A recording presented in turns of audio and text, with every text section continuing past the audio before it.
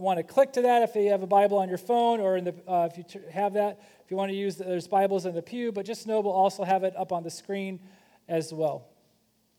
Before we jump into the message today, I just want to pray and ask that God would speak to us and speak to our hearts.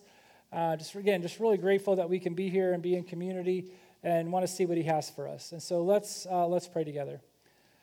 God, you are good, and we are grateful to be in your presence, for this grateful spirit that you're in this place. We're grateful for the love that you have shown us, grateful for the love you've shown us in Jesus, his death, his resurrection. We're grateful for your pursuit of us. We're grateful, God, that you want us to be in relationship with you. You want us to be in community with you. We're grateful for your grace and your mercy. I pray, Spirit, that you would speak to our hearts, that you would give us peace this morning, that you would give us peace to be able just to calm our spirits and calm our minds, anything that we're processing or distracted with from the week or season, that we would just be able to sit in your presence and hear from you. I pray that you would speak to our hearts, that your word would become alive this morning to us, and we would hear from you. Again, thank you so much for this community. Let us hear from you this morning. In your name we pray. Amen. I want to start this morning asking this question. Does anybody in here like food? Anyone like food? Let me see your hands, all right? Yeah, didn't think that would be a hard one to find anyone in here for. So here's what I want you to do. Again, throwing you a little bit of a curve this morning. I want you to talk to somebody around you and tell them what your favorite meal is. If you could eat anything, price was not an issue, needing a reservation isn't an issue, no distractions, no hurdles, you could just have that this afternoon, what would that meal be? And so if you need to move around a little bit or kind of turn around, talk to somebody around you. What is your favorite meal that you would want to eat? Do that now.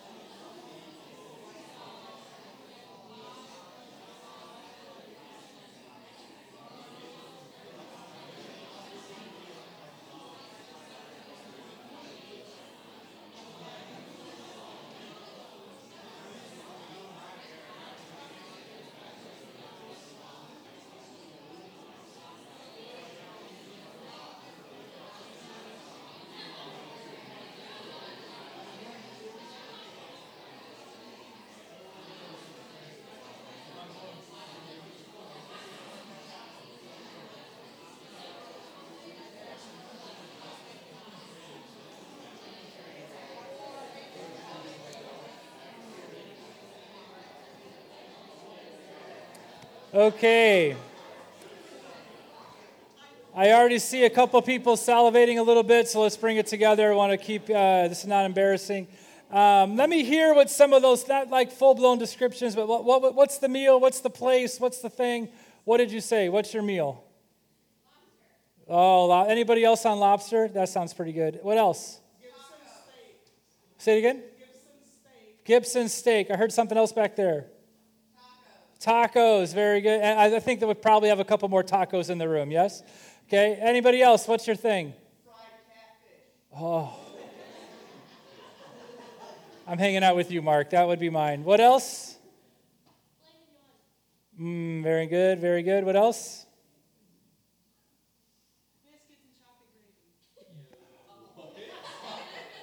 Biscuits and chocolate gravy. Like, I'm from Kentucky, and I've never heard of that. That's crazy. It sounds, somebody's in here going to try it. I want you to see the reality. Now, again, I know that we're getting hungry, and I apologize. It is 11:30, so we're going to kind of keep moving, so I don't want anybody bolting for food yet. But I want you to realize this, just how the mention of food and the conversation of food changed the energy in the room. How the excitement went up a little bit. You were a lot more energetic. We've been talking about Jesus for the last half hour, and you all upped up your energy level when you started talking about tacos, lobster, and steak. And so there's something about just the reality of food, because that's the truth of it. Food connects us. We don't get just excited. Yes, we get excited about the food, but there's something about the connection that food brings us and being able to talk to food. Talk about food. Food connects people. Food connects people. Over food, we laugh. Over food, we catch up. Over food, we get to know one another, solve and debate the world's problems. Over the food, we share our most embarrassing moments. Over food, we share our favorite movies, our cherished memories. Over food, we mourn. And over food, we celebrate. Alette Vishbach at the University of Chicago said this in an NPR interview. She said, I think that food really connects people. Food is about bringing something into the body. And to eat the same food suggests that we are both willing to bring the same thing into our bodies. People just feel closer to people who are eating the same food as they do. And then trust, cooperation, these are just consequences of feeling close to someone. Anthony Bourdain said, food may not be the answer to world's peace, but it's a start. There's something about the reality of the power of connecting over food. The amazing opportunities for connection that come from sharing a meal together. That is actually what today's spiritual discipline is all about and why it's so vital. We're in this series called Next Steps, and we've been talking about when somebody begins following Jesus, what would be the next steps within that? How do we grow in that relationship? How do we develop in that relationship? And like any relationship that we have, regardless of what it is, there's different things that we can do to make that relationship stronger, to thrive in that relationship. Not that it's just a begrudging checklist of things we have to do, but it's, I want this relationship to be all that it can be, so I'm going to work on these things. And God has put in His Word, He's directed us, work on these things so that our relationship can be all that it can be. And so we've been talking about reminding ourselves of our identity in Him. We've been talking about reading Scripture, meditating on Scripture. And today, the discipline that we're going to talk about is hospitality. The reality of how important hospitality is to a thriving relationship with Jesus. Hospitality is mentioned throughout the Bible, just in a couple of key places. In the Old Testament, it says in Leviticus 19, when a stranger sojourns with you in your land, you shall not do him wrong. You shall treat the stranger who sojourns with you as the native among you, and you shall love him as yourself.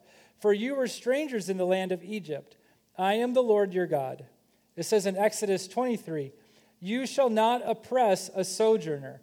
You know the heart of a sojourner, for you were sojourners in the land of Egypt. It says in the New Testament, the passage we're going to look at, share with the Lord's people who are in need. Practice hospitality. Hebrews 13:2, do not neglect to show hospitality to strangers, for thereby some have entertained angels unaware. And 1 Peter 4, it says, show hospitality to one another without grumbling. It's almost like, I think kind of God knew that we needed to hear that. We need to talk about the reality of hospitality. We need to talk about, Peter's going to talk about how hospitality is part of the holy life. So let's not grumble when we talk about this, he says. What is hospitality? Well, typically we think of having lunch together. We think about coffee and snacks after church. We think about having friends over. And those are all part of it, but it's only really slightly part of it. There's something way deeper going on, and that the depth of it is what we have to be in tune with. We have to realize and we have to embrace. And we're going to look at Romans 12 for this. We're not going to go into every single detail in the whole paragraph, but there's a couple key points that I want us to look at that help us understand what's going on in hospitality. The first one is Romans 12:9. It says, love must be sincere. Love must be sincere. Now that phrase is really like a heading to the whole paragraph. If we were to reword it as, this is what sincere love looks like, or here is sincere love, everything that's going to come after it in this paragraph is describing sincere love. And the idea of being sincere is to not be hypocritical. It's to not be fake. The image being communicated here is don't merely play a role like an actor in a play or a movie.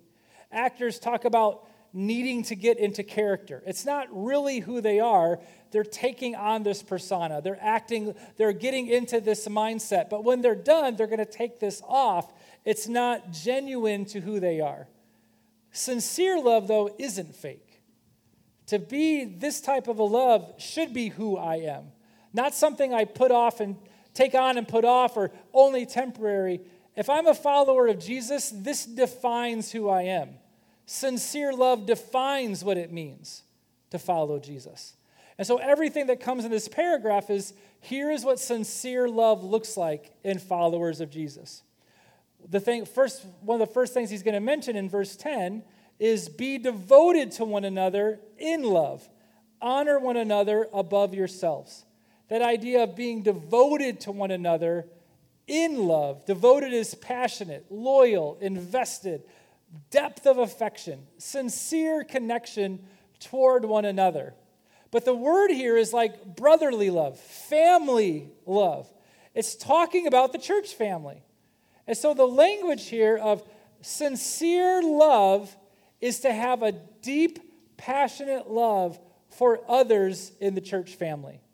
Getting into character, the person that's having that getting into character, hypocritical love mindset sees church as a place where just faith stuff happens, where I receive faith content, where there's some faith acquaintances.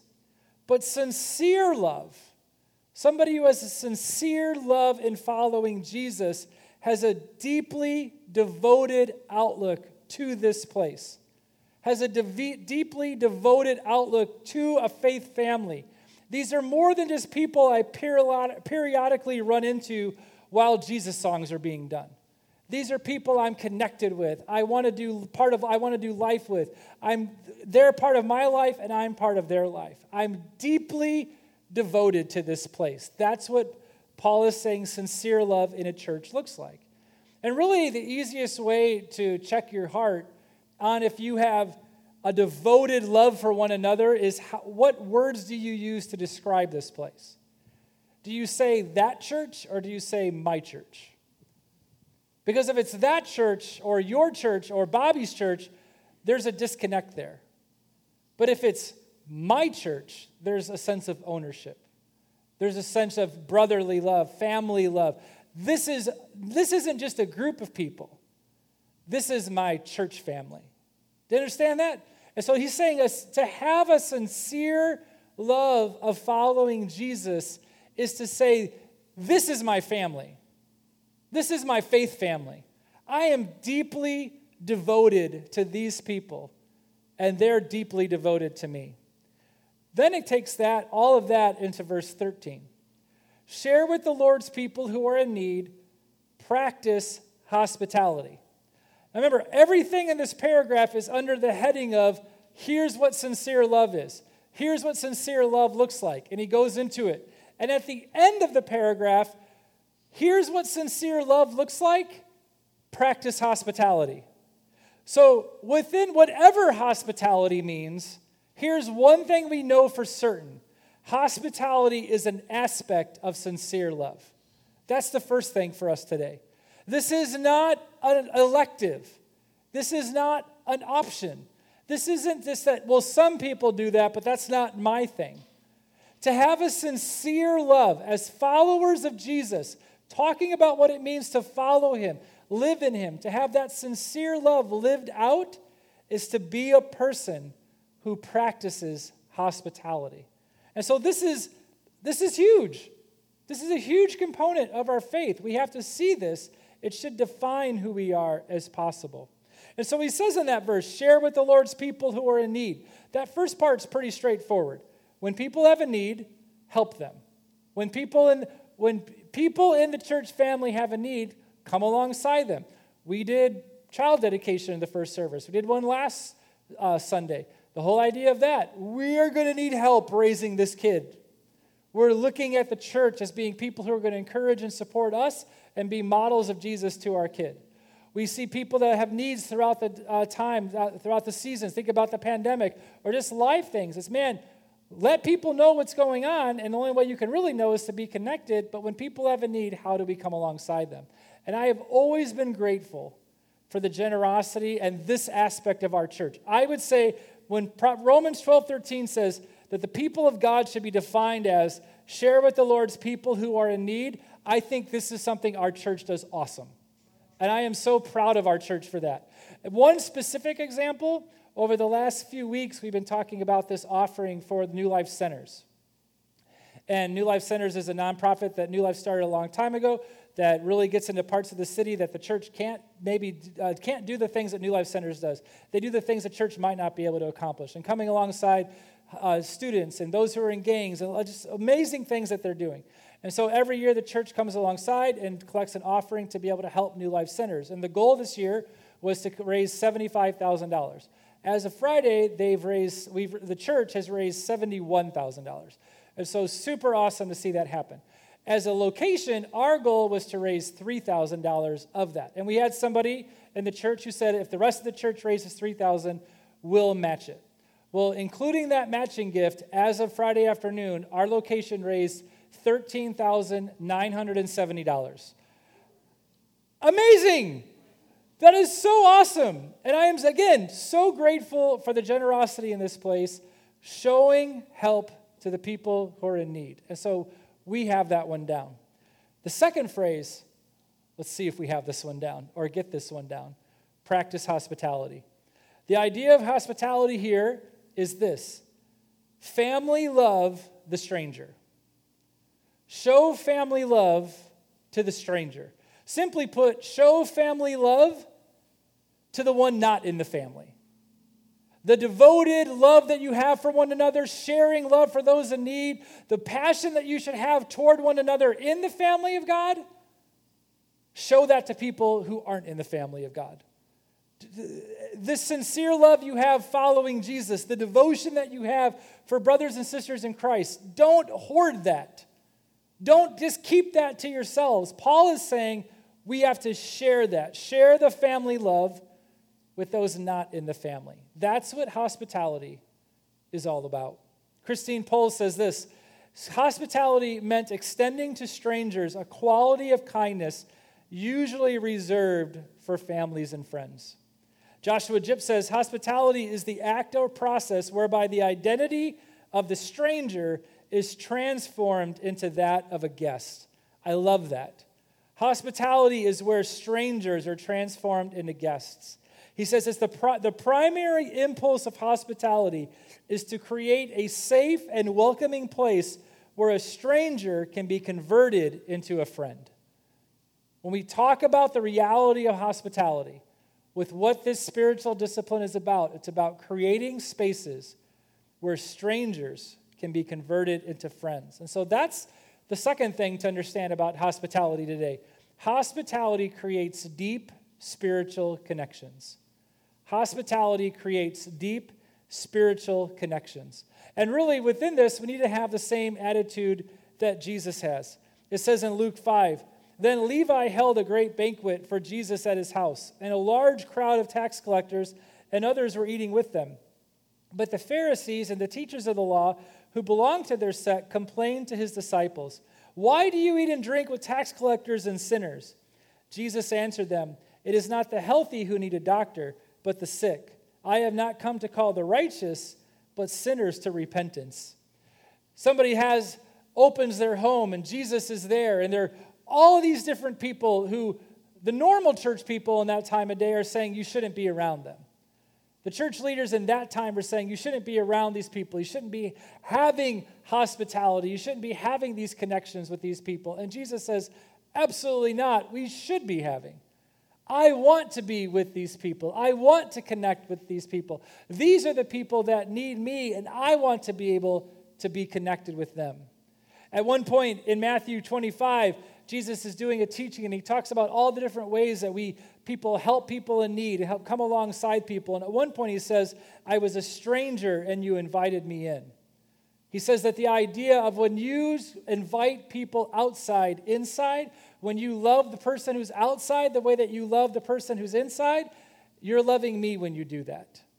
That's when I feel your love and I experience your love for me, when you're showing it to those who aren't part of the community. Jesus ate with people, welcomed people in so they wouldn't be strangers anymore. Where others rejected the idea of connecting with such people, Jesus created opportunities to treat them like family, which then welcomed them to become family. If hospitality creates a safe and welcoming place where strangers can be converted into friends, then you and I need to be intentional about creating those places. We need to be intentional about creating places where strangers can be converted into friends, where people outside the family can experience the reality of Jesus so they can become inside the family. I mean, there's this reality, and the spread of our people group and this church family probably feels it, that at times, especially living in the city, it can be hard to make friends. It's hard to develop friends. Has anybody ever experienced that reality? It's true. One of the things that helps combat that is the intentional practice of hospitality. I'm going to create spaces where strangers become friends. Why is that such an important thing? Well, that's the third thing for today. If hospitality is an aspect of sincere love, if hospitality creates deep spiritual connections, hospitality is also where grace is shared and experienced. Hospitality is where grace is shared and experienced. Go back to the Leviticus verse that I read a moment ago. It said, when a stranger sojourns with you in your land, you shall not do him wrong.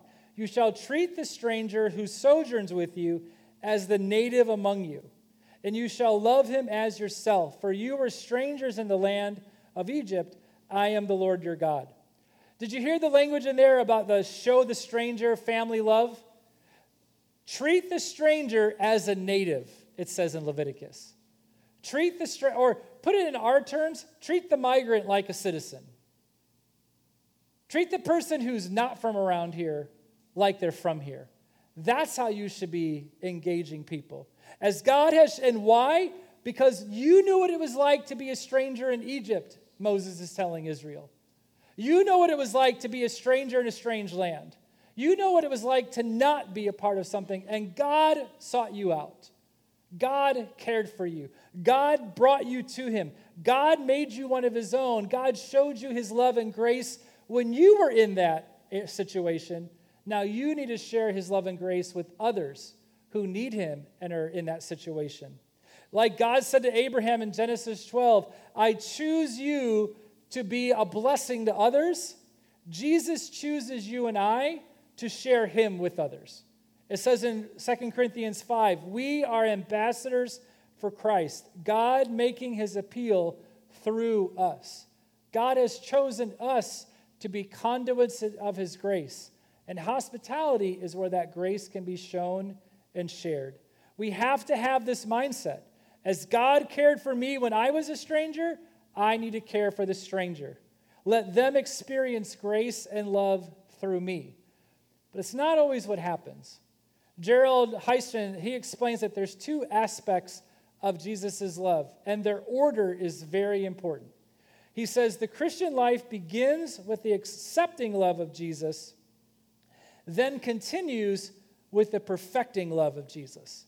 And again, the order of those realities is really, really important. Jesus accepts us. He accepts us as we are. He saves us. Then he perfects us. Then he grows us. Then he makes us more and more into his image. It's two sequential steps. Jesus accepts us, and then he grows us. He perfects us. We don't always go that route, though. One of my friends, Eric Redmond, he says this, it's common to put accepting and perfecting love in the wrong order. We reverse them. We want people to be perfect before we accept them. We want people to clean up their act before we'll be around them. We want them to change how they are, and then we'll hang out with them. We want them to be more like us, and then we'll bring them by us. Before we want them to fix themselves before we fully embrace who they are. He said, before we fully embrace their authentic selves, the way we want people to accept our authentic selves with our warts, scars, failures, weaknesses, fears, and all. But that you need to clean up before I'll accept you. That is not what Jesus teaches. He says, but Jesus accepts us before he perfects. And he calls us to love as he has loved. A new commandment I give to you, that you love one another. Just as I have loved you, you are also to love one another. By this, all people will know that you are my disciples, if you have love for one another.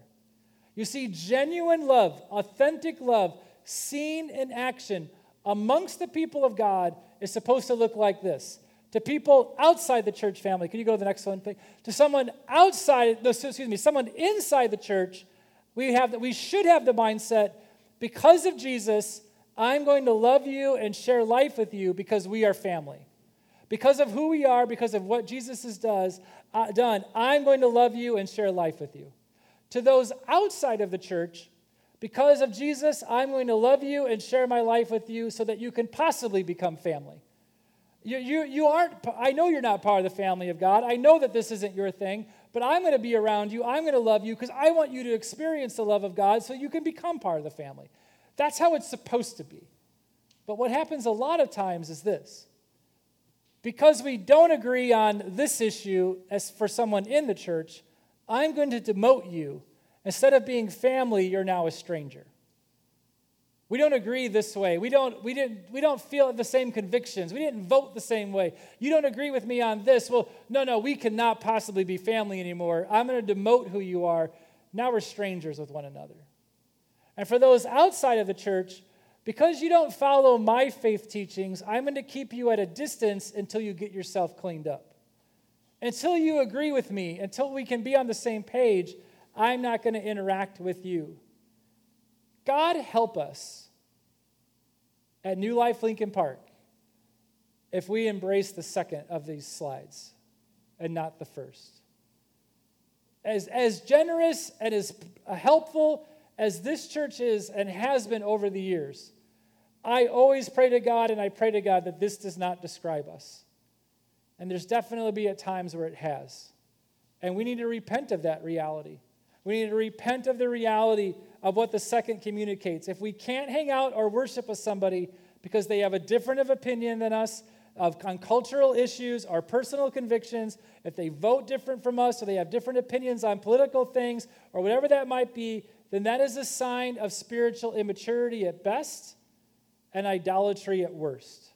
We need to be able to talk with one another, try to understand one another and where others are coming from. We need to be able to remind one another about our love for Jesus and the messy tension that comes of that with our differences and histories and struggles.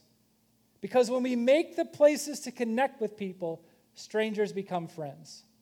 And the reality is that when we see all these differences, we're reminded that we're not trying to make ourselves like one another. We're trying to get ourselves to be more like Jesus. And I can honestly say, as pastoring this church for almost 11 years, that has been always one of the saddest, most tragic things for me over the years. I'm not going to be coming anymore because I didn't realize how many people are like this. And it really comes down to how they vote, their political identity, their different cultural things. And I can't be in a church that's like that. That's not kingdom life. That's not gospel. That's not how God has directed the church to be. That is the idolatry of modern America, not a reflection of the kingdom of God. And we cannot be like that as Christians. We cannot be like that as people who say we follow Jesus. The thing that should unite us and the thing that we should be passionate about is the reality of Jesus, of life in Him, of what He provides for people. And how that's going to look like in our day-to-day lives might be different, and that's okay. And there's people outside of this place who live messy lives just like we do, but they just do it differently, and they're far from God, and they need to know Him, and they need to be brought close to God, and we need to that's not going to happen if we don't make connections.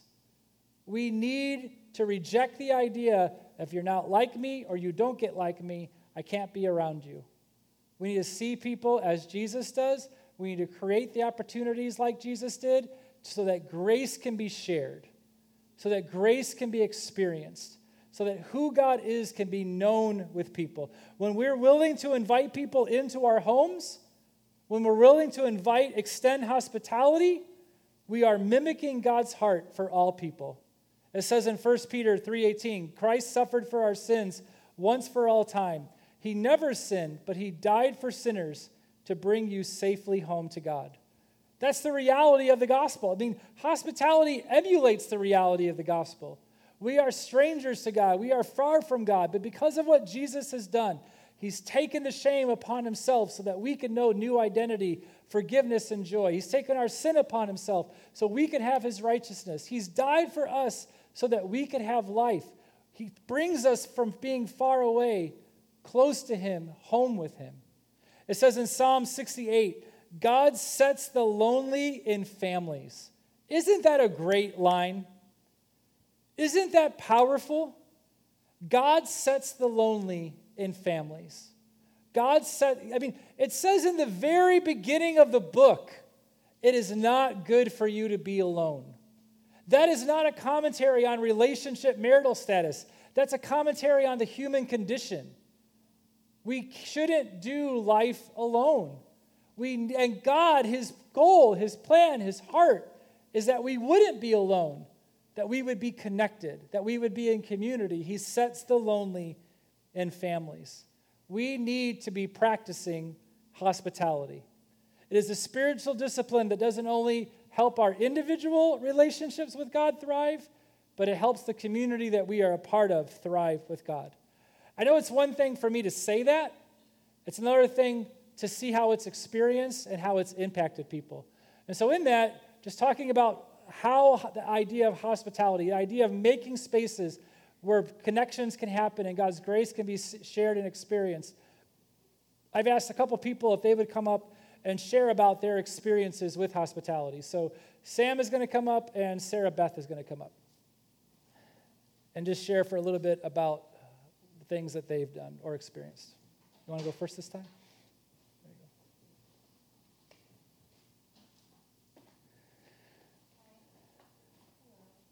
go. I'm not very, there I am. Hi, I'm Sarah Beth. I was thinking about, as my experience as a spouse of a military service member, I have experienced a lot of changes in my life. In the last 11 years of marriage, I have lived in 7 different places. And one thing I've learned about moving around a lot is that not only is it helpful to look for hospitable people, it's also helpful to be a hospitable person. And so my husband Luke and I, we really enjoy creating spaces where people can connect. And of course, we would love to connect with those people, but sometimes it's not even about us. So after my first visit to this church, I was praying to the Lord. I was saying, Lord, I really need spiritual fellowship. And lo and behold, he provided a ladies' brunch with the focus on friendship. So I signed up. I came. It was, a little awkward, like it is when you're new in a space. But I sat down, and God provided me with 5 lovely ladies sitting next to me. And they just really shared candidly about their desire for friendship in their various seasons of life that they're in.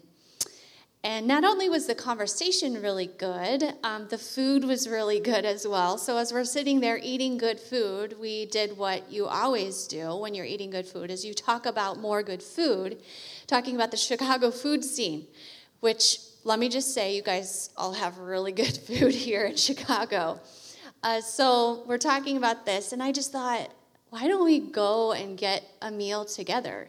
So I threw the idea out, took some phone numbers, and then I scheduled a visit to a restaurant for us. And we went, we had a good time.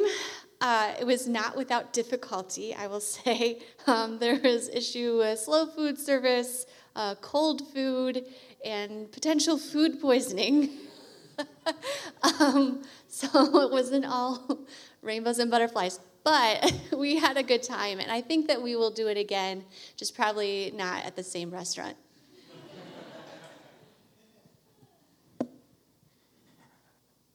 Hi, my name is Sam. I'm one of the leaders for our college and young adult life group that we have here at a church on Sundays. And I would like to talk a little bit about the feeling of hospitality that is kind of present in our group.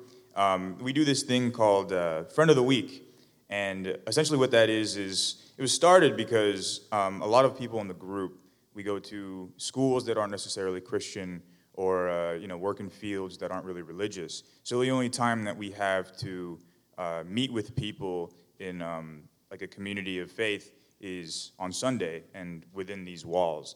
So the way that it really works is that after, like every Sunday when we meet up for group, after the meeting, we kind of, pick a person that we haven't really communicated with at all and we're kind of unfamiliar with, and we say, hey, do you want to go grab a coffee or, get lunch somewhere?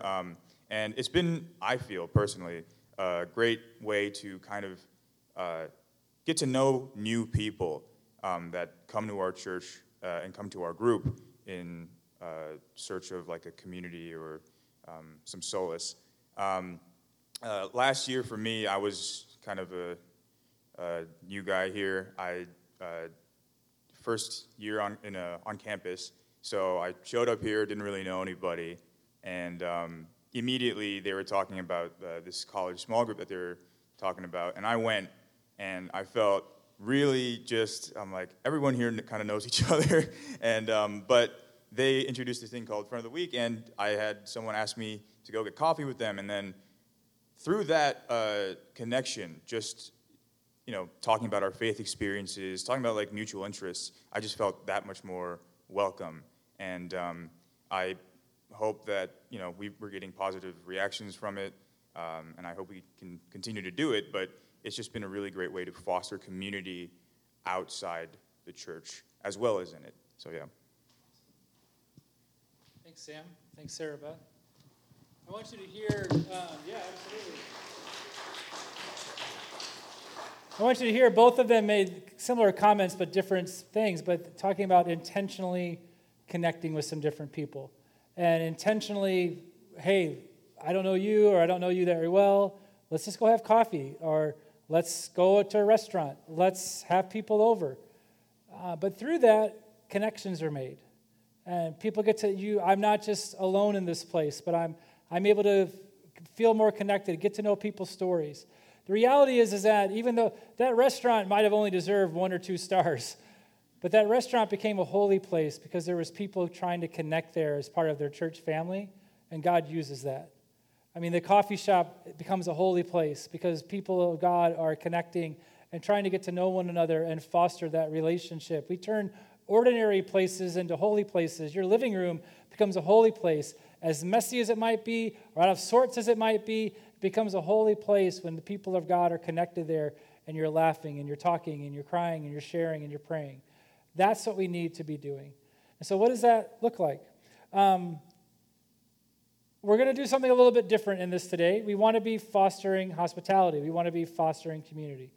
As you saw, if you've been here ever before, we normally do the 2-minute mingle before the message and after worship. We're actually going to do the 2-minute mingle now.